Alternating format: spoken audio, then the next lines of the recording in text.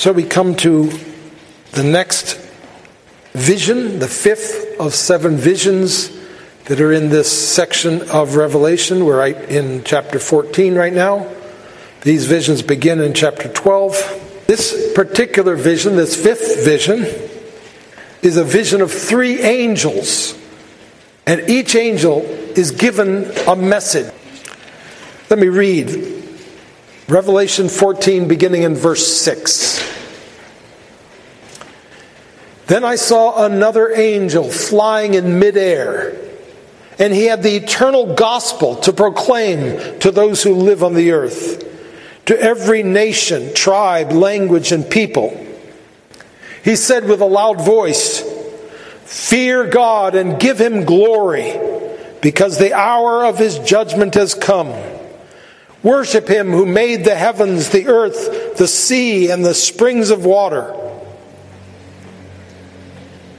A second angel followed and said, "Fallen, fallen is Babylon the Great, who made all the nations drink the maddening wine of her adulteries." A third angel followed them and said in a loud voice, "If anyone worships the beast and his image and receives his mark on the forehead or on the hand, he too will drink the wine of God's fury, which has been poured full strength into the cup of his wrath. He will be tormented with burning sulfur in the presence of the holy angels and of the Lamb. And the smoke of their torment rises forever and ever. There is no rest day or night for those who worship the beast and his image, or for anyone who receives the mark of his name." This calls for patient endurance on the part of the saints who obey God's commandments and remain faithful to them, to Jesus.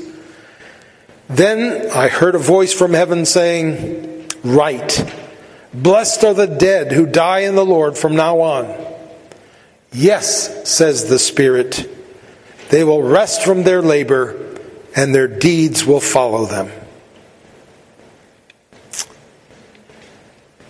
So, let's look at each one of these 3 visions one at a time. We'll start with the first one, obviously, in verses 6 and 7, along with the messages that each one brings. Then I saw another angel flying in midair, and he had the eternal gospel to proclaim to those who live on the earth, to every nation, tribe, language, and people. He said in a loud voice, "Fear God and give him glory, because the hour of his judgment has come. Worship him who made the heavens, the earth, the sea, and the springs of water." So, angels are regular characters in the book of Revelation. We've seen that over and over again, and now we have another angel, this first angel. And like the 2 witnesses in Revelation 11, it seems to me this angel might represent the church in its witnessing work. This section would then represent Christians down through history, proclaiming the gospel to every nation, tribe, language, and people, warning them of the judgment day to come, calling all men to worship God. And the loud voice shows that the message is urgent. It must go to the farthest corners of the earth. The second angel we read about in 14:8. A second angel followed and said, "Fallen, fallen is Babylon the Great, which made all the nations drink the maddening wine of her adulteries." Well, first of all, what is Babylon the Great? This is the first reference to Babylon the Great in this book, though there are 2 more to come in Revelation 16:19 and the whole chapter of 18, both of which also refer to its falling. But there's actually even more just about Babylon in general in the rest of Revelation. How are we supposed to know what it means? Well, one of the things that we've already seen in this book of Revelation is that it says a lot of things which are meant to send us back to passages in the Old Testament for understanding. And this is one of those times. The first time we find Babylon the Great in the Old Testament is back in the story of Nebuchadnezzar, the king of Babylon, in Daniel chapter 4, and in particular in verse 30. Remember, he was walking on the roof of his house, glorying in this city that he had built. And he said, "Is this not Babylon the Great, which I have built by my mighty power for the glory of my majesty?" And as soon as that story is over, that chapter ends. The next chapter, chapter 5 of Daniel, begins the story of the fall of Babylon. But Babylon here is much more than a proud nation brought down by God. It is also dangerously seductive. As it says in verse 8, it makes all the nations drink the maddening wine of her adulteries. This aspect of Babylon will be further developed in Revelation 17. And let's remember what Babylon was to the Old Testament Jews. Of course, Babylon conquered the land of the Jews around 600 BC and exiled almost all of its inhabitants to Babylon, where they lived for 70 years. But before we ponder what that meant, let's first trace the struggle of Israel down through the years, being conformed to the nations and the peoples around them. You remember, after the Israelites were delivered from Egypt and passed through the Red Sea, they came to Mount Sinai. And there God spoke to them, "You shall be to me a kingdom of priests and a holy nation." Exodus 19:6. So God was calling them to be a holy people, set apart from all the other peoples, to march to a different drummer. They were not to do what the other nations did. They were to do what He told them to do. And when God gave them His law a little later on at Mount Sinai, many of the laws were about not conforming to the pagan, idolatrous patterns of the Canaanites who lived in the land to which they were going. Not to worship their idols, not to marry their women, not to follow their practices. And in the book of Deuteronomy, just before they went into the promised land, God warns them of the dire consequences should they turn away from Him and worship the gods of the peoples around them. But even before they got to the promised land, they began to struggle with conforming to the other peoples. They longed, for instance, to return to Egypt with all of its securities and treasures. You could tell that in their hearts they were still attached to Egypt, even though God had delivered them from their masters and oppressors. And then when they sent the 12 spies into Canaan, remember how impressed and intimidated they were by their size and their cities and their affluence. And when they finally moved into Canaan, that promised land, they kept falling under the influence of the peoples who lived there and had constant problems avoiding the influence of the Canaanites. You can see this tendency to lust after the treasures of the Canaanites right from the start, when Achan at the Battle of Jericho took forbidden treasures and hid them under his tent.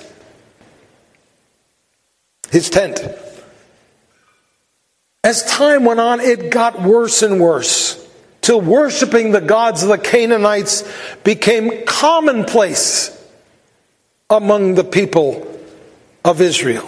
In fact, this is the main reason God brought judgment against the northern kingdom of Israel at the hand of the Assyrians, and then finally ripped the people of Judah out of the promised land and sent them to exile in Babylon in fulfillment of his threats in Deuteronomy. So now you have this people that have been forced to go to Babylon. And let's talk about what that was like for them after they were conquered and humiliated and exiled there. In Babylon, they saw something they'd never seen before. One of the great centers of world culture that honestly made everything else, everything they'd ever seen in Israel, look backward and rinky-dink, if that's still a word that is used. It probably isn't, but maybe it should be. It reminds me a little bit of when we went to Macau this spring in China, the gambling capital of the world, and stood in awe before these casinos that were like the size of a town.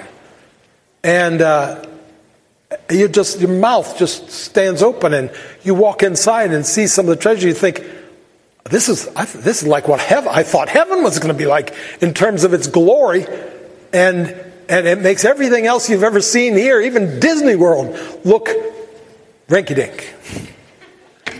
I'll bring it back into style, single-handedly.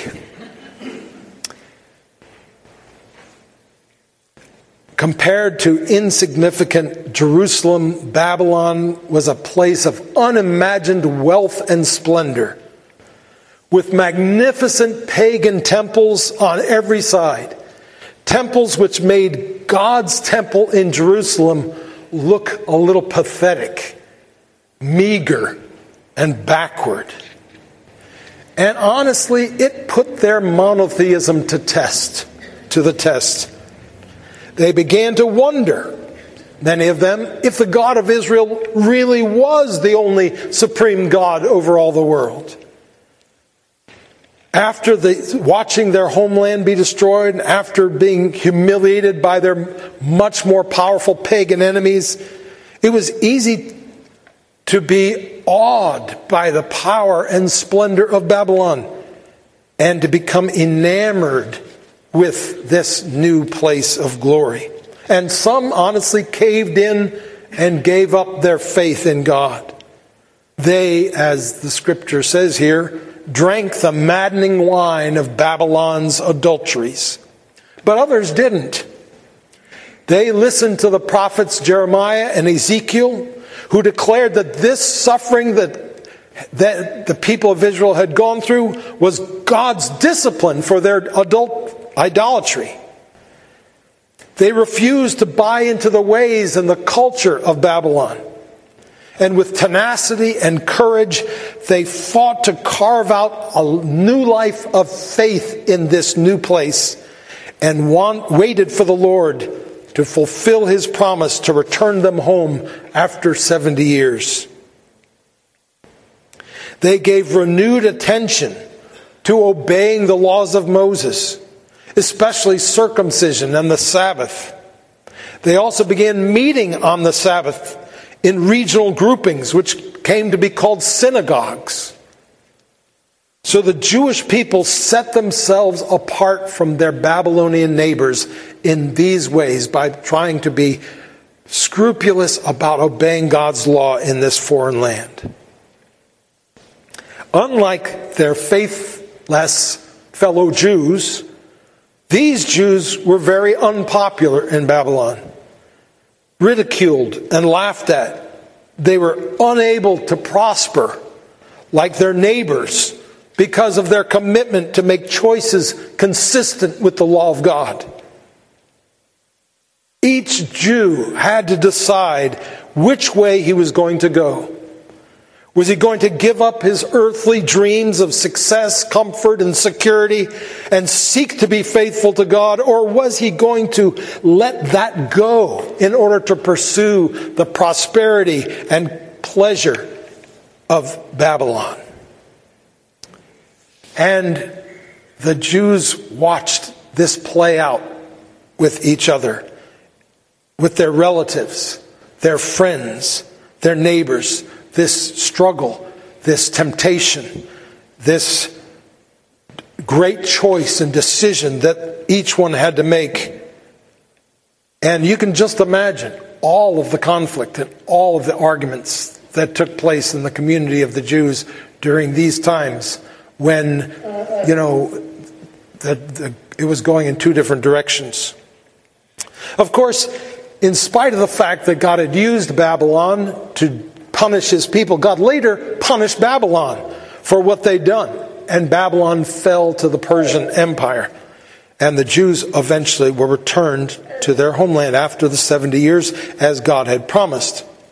Well, here in Revelation, this Babylonian dynamic, well known to all the Jews of John's day, to illustrate the reality of life during the church age in which we live, to teach us and show us that Christians live in the context of a world contrary and even hostile to the ways of God, and how Christians must resist the temptation to buy in and cooperate with the ungodly world system. They must resist the temptation to become intoxicated and receive his mark on the forehead or hand in verse 9. And they must do this in spite of the fact that it may well bar them from worldly success. God gives these visions because he wants his people to know what's going on.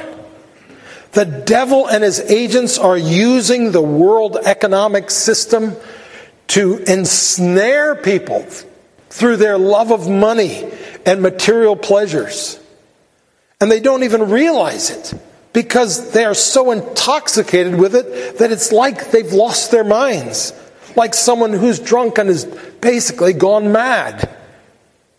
And so the second angel declares the end of this world system. So we see where all this is going. That the world, with all of its seductive charm, is going to be dismantled and burned. And that the one who shares its life will also share its destiny. That's the second angel. The shortest one takes the longest to explain. The third angel, beginning in verse 9. A third angel followed them and said in a loud voice, "If anyone worships the beast and his image and receives his mark on the forehead or on the hand, he too will drink of the wine of God's fury, which has been poured full strength into the cup of his wrath. He will be tormented with burning sulfur in the presence of the holy angels and of the Lamb, and the smoke of their torment rises forever and ever. There is no rest, day or night, for those who worship the beast and his image, or for anyone who receives the mark of his name." So here we see the stated consequences of worshiping the beast. Verse 8 said that the nations drank from Babylon's wine, and now verse 9 through 11 say that anyone who drinks the wine of Babylon will later drink the wine of God's wrath. The intoxicating effect of Babylon's wine seemed strong, but in comparison, the power of God's wrathful wine is much greater. Babylon's wine has a temporary effect. God's wine, its effect stands forever. This is a stern warning for those who go along with the world, who go along with the crowd, who go along with what everyone else is doing, who buy into the culture and make it their identity. The fact is, God wants to be our influencer. He does not want us to be influenced by the world around us. And then after the descriptions of these three angels, there are conclusions drawn and applications made in verse 12 and 13. Verse 12, this calls for patient endurance on the part of the saints who obey God's commandments and remain faithful to Jesus. It's not easy to continually resist. You're swimming upstream. And if you've ever tried to swim against the current, you know that it's a lot of work. But this knowledge of what their end will be, those of who go along with the current, helps keep the faithful going in the face of resistance at the hands of beastly men. But this verse also provides a great insight into how to properly interpret the book of Revelation. It helps us to see that this book is written for the purpose of helping the faithful who are facing persecution to keep going and endure the world's persecution and trouble. I wrote a handout a few weeks ago about how we should interpret the book of Revelation. It's now on our website, gpcweb.org. And basically I'm making the same point. This book of Revelation is for us, to help us in our faith. That's what it's all about. But here and elsewhere, we have confirmation of that fact, of that approach. For after the vision, we're told this calls for patient endurance on the part of the saints who obey God's commandments and remain faithful to Jesus. That's what this is for. This is a call. This tells us something about how we should be living and how we should be thinking. Last chapter, verse 10, 13:10, basically says the same thing. It gives a vision, and then it says, here is a call for the endurance and faith of the saints. And ultimately, that's the point of all these visions.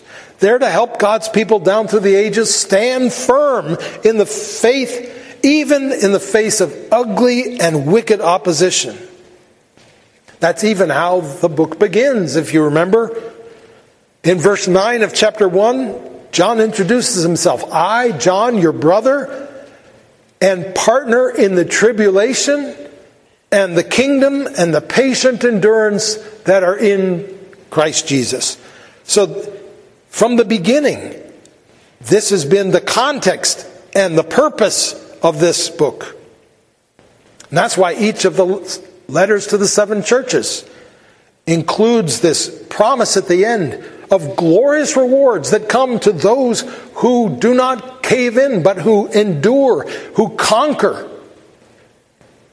and overcome. And that's why this is inserted again and again in the midst of these visions. This calls for patient endurance. Now let's look at verse 13. Then I heard a voice from heaven say, "Write, blessed are the dead who die in the Lord from now on. Yes, says the Spirit, they will rest from their labor, for their deeds will follow them. Just as the one who shares the life of the beast will also share in his destiny, so also the one who shares the life of the Lamb will also share in his destiny, in his glorification." If Christians remain loyal to Jesus, they will suffer in the present, but afterward they will gain the blessing of eternal rest. For the believer, death represents the finishing of a race and the winning of a reward. As Paul says, "For me to die is gain," in Philippians 1:21. And so to help us persevere, God has not only given us a warning of judgment if we don't persevere, but a promise of reward if we do. Blessed are the dead who die in the Lord, for they will rest from their labors, for their deeds will follow them. So now in conclusion, let's rise up and look at this passage from a bird's eye view. We see, first of all, that in the midst of this corrupt world, there is good news. There is a gospel. There is a God to know. There is a God who speaks, and there is a God who must be listened to. There is a God to worship, a God to glorify, who has made himself known in the person of Jesus Christ, the Lamb who was slain and ransomed people by his blood. That's why we were created. That's why we're alive. That's what we're made for. That's the good news. We also see that the good news has bad news attached to it.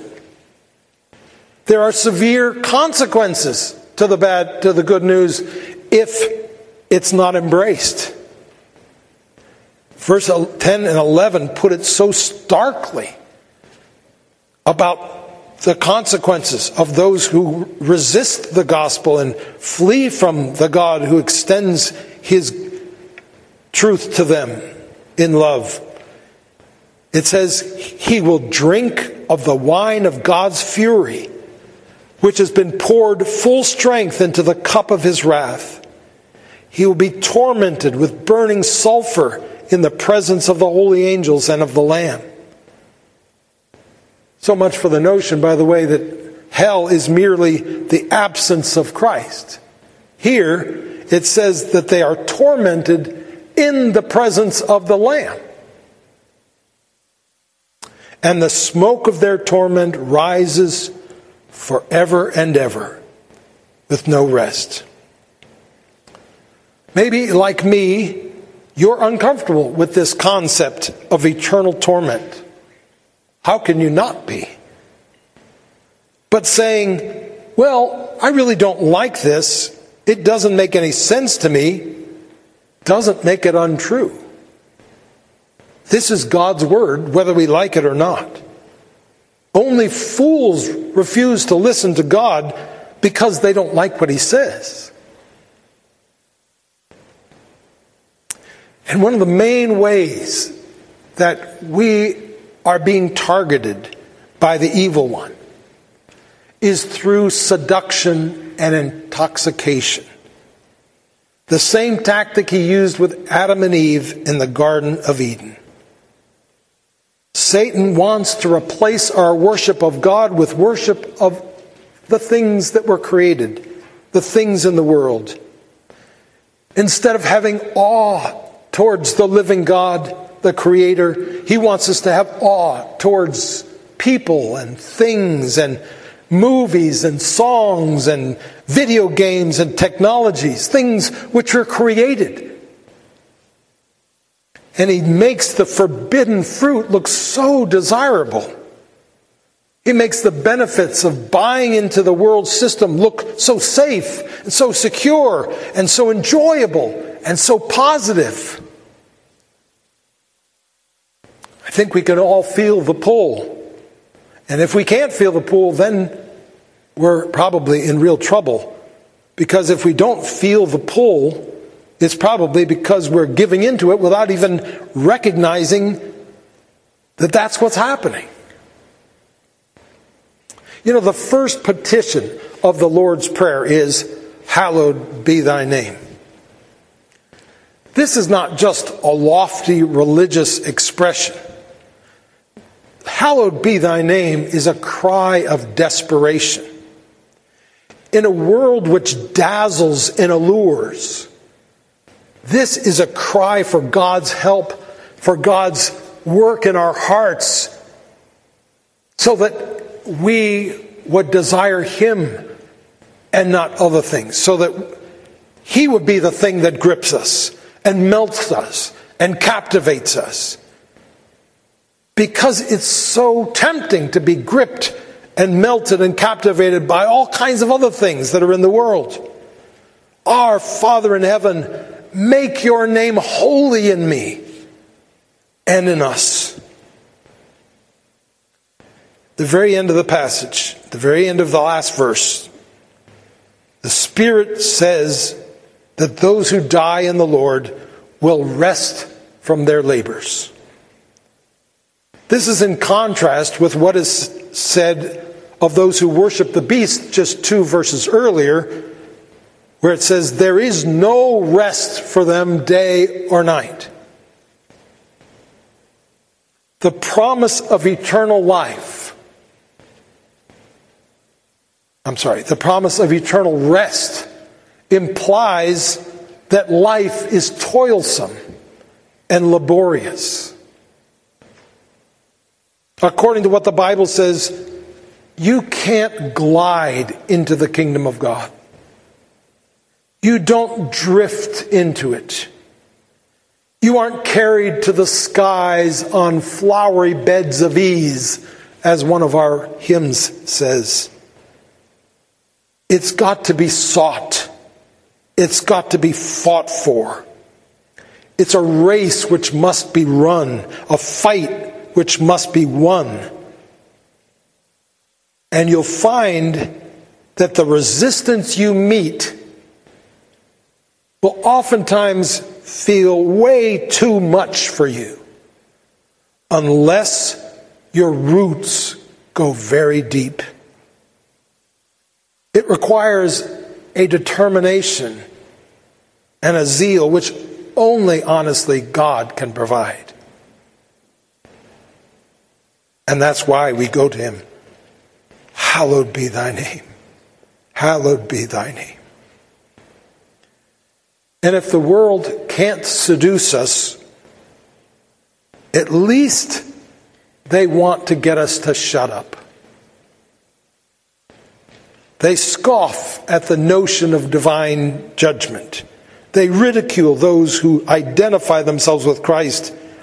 They express disgust over those who refuse to buy into the world system. They claim that the most loving thing that a person could ever say to another is actually hate speech. And that thing is that there is a Redeemer who has died for the forgiveness of sin. So we feel a constant pressure to remain silent and hide our light under a bushel. But God calls us with a loud voice to proclaim it to the nations. Heavenly Father, thank you for this part of your word and for every verse and every phrase and all that it has to say to your people and to us. And Lord, we take it now and pray that like good seed, it would fall deep into our souls and grow up and bear much fruit. We pray, O Lord, that you would add to your word the work of your Spirit, that, dear Lord, it would have a transforming effect upon us. And now we thank you for the privilege of coming to your table and pray that in coming we would meet Jesus here, that we would remember the cross where Christ bore the weight of our sin upon his own shoulders. And that, dear Lord, this would be a great celebration for us of this deed that he did in order that we would be set free, in order that we would be forgiven, in order that we would be given new life, in order that we would become your children, in order that we would have an eternal hope before us, that one day all of this will be over and we will dwell with you forever. We pray in Jesus' name. Amen.